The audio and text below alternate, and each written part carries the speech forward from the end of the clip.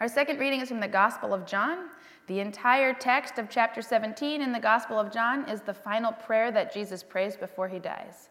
First, he prays for himself, then he prays for his disciples, and finally, in these verses we are about to hear, he prays for us, all future believers. This is the Holy Gospel according to John, the 17th chapter. Jesus prayed, "I ask not only on behalf of these, but also on behalf of those who will believe in me through their word, that they may all be one. As you, Father, are in me and I am in you, may they also be in us, so that the world may believe that you have sent me. The glory that you have given me, I have given them, so that they may be one as we are one. I in them and you in me, that they may be completely one, so that the world may know that you have sent me and have loved them, even as you have loved me. Father, I desire that those also whom you have given me may be with me where I am, to see my glory, which you have given me because you loved me before the foundation of the world. Righteous Father, the world does not know you, but I know you, and these know that you have sent me.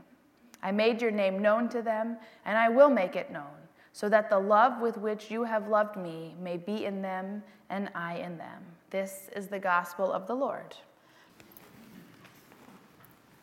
So, Andrew and I have a dog named Manny. He's a corgi. Brandon's got a really cute, look how cute is that dog, right? So corgis, they're kind of funny looking dogs. They're pretty small. They're usually pretty fat. They've got those giant ears and these stubby little legs and no tail. Andrew always describes him as the dog with ears too big for body, too big for legs, which is like pretty accurate. So I'll always remember, there was one time when Manny was a puppy and we were camping in Yellowstone and we had Manny with us. And he was running around the campsite and this little girl from a campsite nearby comes toddling over to our site to see Manny, right? So she looks down at Manny and then she looks up at Andrew. She looks down at Manny again. She looks up at Andrew and she says, kind of confused, "What kind of animal is it?" And Andrew's so mad, he's yelling at this adorable little girl. "He's a dog! Obviously, he's a dog. Can't you tell he's a dog?" But we do wonder sometimes, does Manny know that he's a dog? Right? Do you ever wonder this with your pets? If we're outside and we meet another dog, do you understand that you're the same? Or if we run into even another corgi, do you recognize that you two are the same thing? Honestly, I'm not... I don't know. I'm not actually sure that he does. Sometimes I think Manny might actually think he's a human. He'll just climb right up into the bed with us and climb right in between us and put his head down on the pillow between us. "Oh yeah, I belong here. This is, what we do." Do you think you're a person? Or sometimes we think maybe he might think he's a cat. Because he's got kind of that cat personality, where he's kind of grumpy and standoffish, and he'll get close enough, just close enough for you to pet him, but not any closer than that, right? And he kind of keeps his distance. So maybe he thinks he's a cat. He would not be the first dog to think he's a cat. There's this husky named Tally. She's famous on the internet for thinking she's a cat. She grew up in a family with all cats, so she sits like a cat. She hides in boxes like a cat. She peers out from under chairs like a cat. This dog thinks she's a cat. But whoever knows what animals are thinking, right? Okay, we got a couple more good ones for you. So here comes Jess. Jess is a Springer Spaniel, thinks she's a sheep. Not only does she herd the flock, but she nurses any abandoned lambs, brings them the milk in her mouth. Then this one's great. So Sai-Hu, this is a dog who thinks he's a monkey mama. So this little monkey was getting bullied by the other monkeys at the zoo in China. So they brought in Sai-Hu to be there and be his buddy and his protector. And now Sai-Hu carries the monkey around on his back all the time, just like his mama. What really sweet. Okay, one last one, because these are just too cute. So this is Tilly, the boxer, who thinks that this goat is her puppy. And she grooms her and washes her and licks her, and that goat follows Tilly around everywhere that she goes. Okay, now for something completely different. I want you to think about,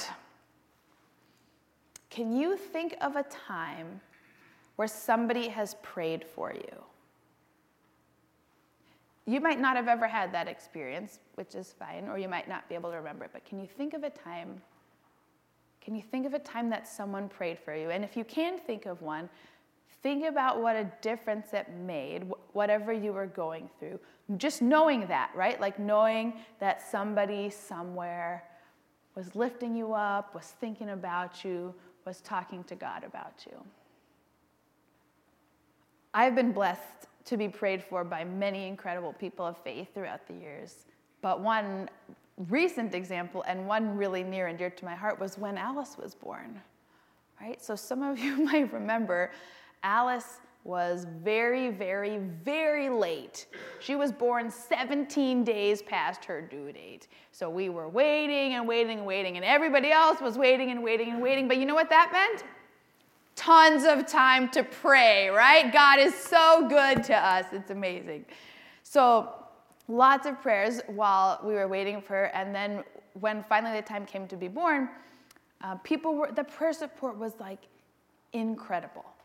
So I went into labor on Wednesday, and Wednesday is the day that one of our partner churches in Milwaukee, Cross Lutheran, Wednesday is the day that they do all their outreach programs. So it's the day that they have their free lunch and their food pantry and their Bible study. And so I got a video Wednesday while I was in labor of everybody at that Bible study. So they're waiting for their food from the food pantry, and they passed the mic around, and person after person prayed for me. And then Wednesday nights when we do confirmation at Unity with our middle school kids. So then Wednesday night, still wasn't born yet, I got a video of all the confirmation kids pumping their fists going, "Go Mo, go Mo, go Mo." And then Alice was born Thursday morning. And so some of you may know where this is going, but so Thursday night, Alice's first day out here on earth and my first day as a mom, we got this video. Over on the back. I'm barely in now. Just stick my head in there once in a while. Put your music down. Oh, there it is. Okay. I'm gonna have to read somebody else's music. Okay, I can't hold mine up. We are waiting, we've been waiting to see her face. We've been hoping, we've been praying to know her grace. We've been waiting for a star shining bright, for a baby like Alice tonight.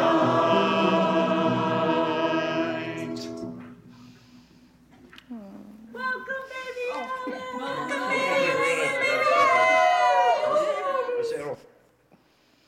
This makes me cry every time.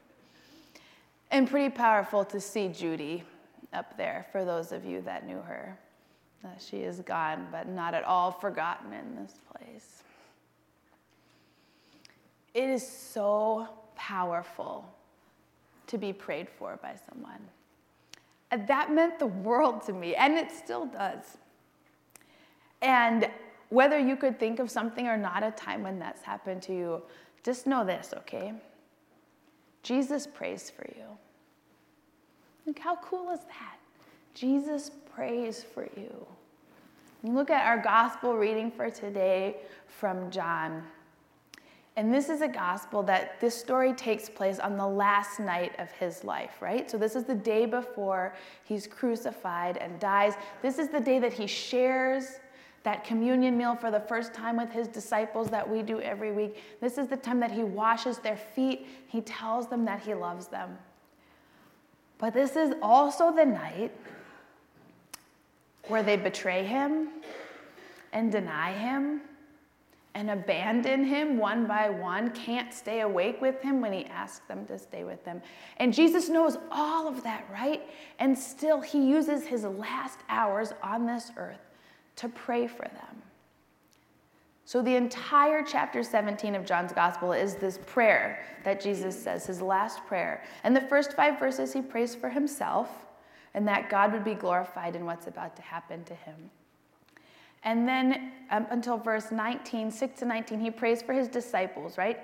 Even in spite of everything that they've done and are about to do, Jesus still prays for them, that God will protect them, that God will bless them, and that God will use them. And then we get to verse 20 and our reading for today, and who does Jesus pray for? For us. For us. For all future believers, right? And so across all time and space, Jesus is praying for you and for me right now. As we gather here, Jesus prays for us. And just think about the power of that idea, right? Like whatever we're going through, whatever we're facing right now, Jesus knows and knows us and is speaking to God on our behalf and is wanting the very, very best for us. That's really powerful and meaningful to me, that idea that Jesus prays for us. But I also think it's interesting what Jesus prays for us, right? Anyone remember from the reading? It's repeated like several times. Jesus prays for unity, right? That they would be one. Isn't that interesting? Of all the things Jesus could have asked God to give us, that's what he asks for. Doesn't ask that God will keep us safe. Doesn't ask that God would keep us healthy. Doesn't ask that God would keep us happy. Jesus prays that we would be connected to each other. That's like the highest good that he hopes for us, apparently. That we would be together, connected, united, one. That we would know that we're not alone and that nobody else should be either. And that we would get that we're just humans, we're just all in this together. And I think maybe that's the gospel in a nutshell, right? That everybody's in and everybody's in it together. And so that is both the comfort and the challenge of this gospel text, right? The comfort of knowing that we're not alone, that we are prayed for, including by Jesus himself. But then the challenge of trying to live into that prayer, that we would be one, that we would live into that name of unity. Because that's hard, right? But that's our call as Christians, is to recognize that whoever we're with, however different we are from them, even however much we can't stand them, we still are connected to them. The gospel is this idea that all of us, every person on this planet, maybe animals too, we're all created intentionally and uniquely and with great love by this God. So we all are children of the same heavenly parent, and we are all brothers and sisters in Christ. And so realizing that, yeah, we don't have to be all the same. We're all different. We don't have to agree, and we don't have to believe the same things, and we don't have to make the same choices. God, in fact, designs us to be different from one another, but we can't be indifferent to one another, right? It's about recognizing that no matter who's around us, their pain is our pain, and their joy is our joy. And so anytime we try and make a line between ourselves and other people, we always find Jesus on the other side of that line. So maybe those animals are onto something, hey? Dog, cat, sheep, goat, monkey. We're all family. And that goes for us too. Rich, poor, young, old, liberal, conservative, black, white, whatever. Christian or not, American or not, like us or not, we are all family. So may we live into Jesus' prayer and God's dream that we would all be one. May we make that dream a reality. May we recognize that we are all family. May God give us the strength to do the really hard work of loving people that are hard to love. And then may God give us the courage to receive their love in return. May we pray for each other easily, often, because we know that we're never going to find quite the right words. And that is totally okay. Because with prayer, the only two things that matter are intention and honesty.